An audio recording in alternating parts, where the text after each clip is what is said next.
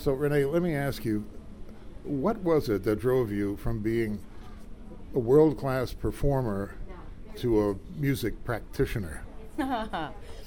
Just interest. If you're intellectually curious, and, I've had the privilege of traveling around the world and really having extraordinary experiences, and always loving learning new roles, learning new repertoire, learning new cities. And this is just another opportunity to do that. And I feel extraordinarily lucky to have this exposure to these scientists. I always wondered also why I could always get a great doctor no matter where I sang. I thought, why do all doctors love music? Well, because they're smart. Yeah. Maybe.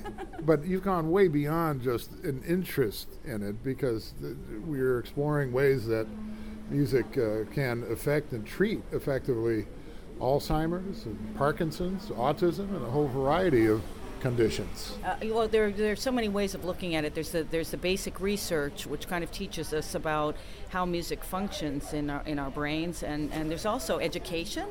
I didn't even touch on that in my presentation, but the role that music can play in childhood development is really extraordinary. Scientists are just beginning to understand how it lifts children in a lower socioeconomic status, how it enables them to actually, how their auditory comprehension improves with music. And it typically studies look at kids who are playing instruments, because that's a challenge. You have to have a lot of discipline to be able to learn an instrument.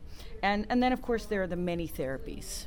As you said, you listed so many different things, from PTSD to Parkinson's and stroke and a number of illnesses. So I've been fascinated to learn about this, the power of music. I think we all know it. Oh, we yeah. all sort of know. Who hasn't been touched Yes, by music? Exactly. We realize the power of it, but science is now really figuring it out. And you actually got involved in providing research. You spent 2 hours in an MRI? Yes, the fMRI machine at the NIH. So I was a research guinea pig. I thought, well, let me see how this works, my own brain, and it was an extraordinary experience. And you sang in the I sang, I imagined, and I spoke the words, a section of The Water is Wide, this folk song that we all love. And over and over again, 13 times, so they could sort of aggregate the response. Wow.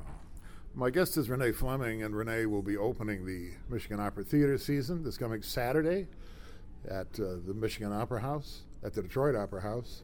And I was looking over your program, and it's just a wonderful mix of song and dance. We got a couple of dancers from Joffrey coming. Yes, I know. I'm very excited about that. That it used to be at the Metropolitan Opera in New York that Pavlova, we know Pavlova's dessert, would dance at intermission during the set change. So we're hearkening back to an earlier time when the arts were a little bit more integrated than they are now. Speaking of set changes, I've seen you on, as I'm sure many of our listeners have, on the Metropolitan satellite broadcasts, where you were doing the intermission features, and watching those set changes is just fascinating. It is. It's incredible, isn't it? When you think how complex opera is, how expensive it is, but it's because some nights there are 200 people backstage making this performance go on. There's no comparison with other art forms. Then you have the scenery, you have the costumes, you have the orchestra in the pit and the full chorus, and it's sort of everything all together. And the drama of the story. I think super titles, though, have really well, I don't know if revolutionized is the right word. You'd be better able to say that, but it sure changed it for a lot of people, because now we know what's going on. Exactly. No, it's made an enormous difference to be able to have a translation in real time, and people don't realize they can just show up. And it helps to have some background to at least know the context of the piece, but other than that, you can really let the story unfold now. What are you really looking forward to Saturday? Oh my gosh, I like the variety. I've been really exploring what it's like to kind of move through time in a concert. So I'm revisiting some Handel, which I haven't done in a little while. Casta Diva, which is such a famous, iconic. Talk about Bel Canto. It's such a beautiful piece. And then I've been so fortunate this year to be featured in The Shape of Water, 3 billboards outside Ebbing, Missouri, and also Bel Canto, which has just come out. It's on demand, and Patchett's novel come to life, and I'm the voice of Julianne Moore. And that was a really fun project to work with them on. And then I just have a Broadway album out because I've been in I Carousel know. all year. We're gonna play some of it in a moment Oh, here. good. Thank you. It's wonderful. By the way, there's something about that album and about your repertoire that I think is connected in that it's very wide ranging. Mm-hmm.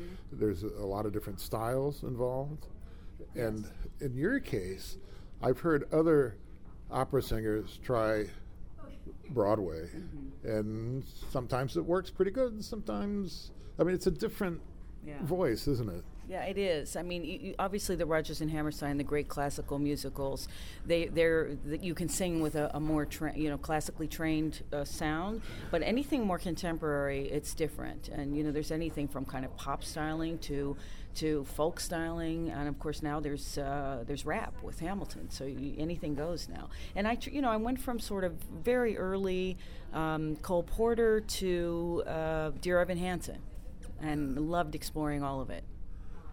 And speaking of Rodgers and Hammerstein, congratulations on Carousel. Thank you. It was really a joy. And I got to be home for 9 months. I sang 8 shows a week and was really welcomed into the Broadway community. So what's your next show on the boards? Well, the next thing I do, I'm opening Carnegie Hall next week, so that's I saw that with exciting. Audra Yes, McDonald? Yes, the That's two of us together. almost like a nuclear combination. Yes, well, it's going to be fun, I think, and plus we get to share a repertoire too. And then I'm continuing to tour, but the next big thing I do is opening The Shed, which is this new extraordinary development on the far west side of Manhattan with actor Ben Whishaw in a new theatrical piece. Wow. So busy.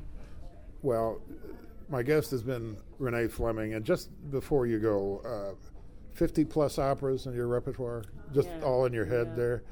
Yeah. At least one Rodgers and Hammerstein musical so far. Right. You did the Super Bowl anthem. I thought was the best anthem ever by anybody. Thank you. The Beijing Olympics.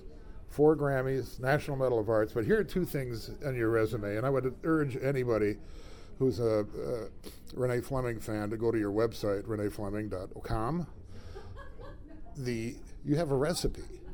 You've joined Nellie Melba as an opera star with a recipe for La Diva Renee, which is a wonderful dessert. I looked up the recipe. Yes. And there's asteroid 31249, Renee know, isn't that Fleming. amazing? That's incredible. Somebody put that into Wikipedia. I didn't even know. I said, when did this happen? And we looked it up and we said, we had no idea. Nobody notified me. I'm thrilled. There's a rock out there in space with That's your right. name on it. That's right. You know you've made it when? I guess so. Yeah. I guess so. Well, Renee, I know you're going to knock the roof off the Detroit Opera House, and I am so thrilled to have had this time with you. Thank you. Thank you. My pleasure. Really great speaking with you. Thanks. Ta-da.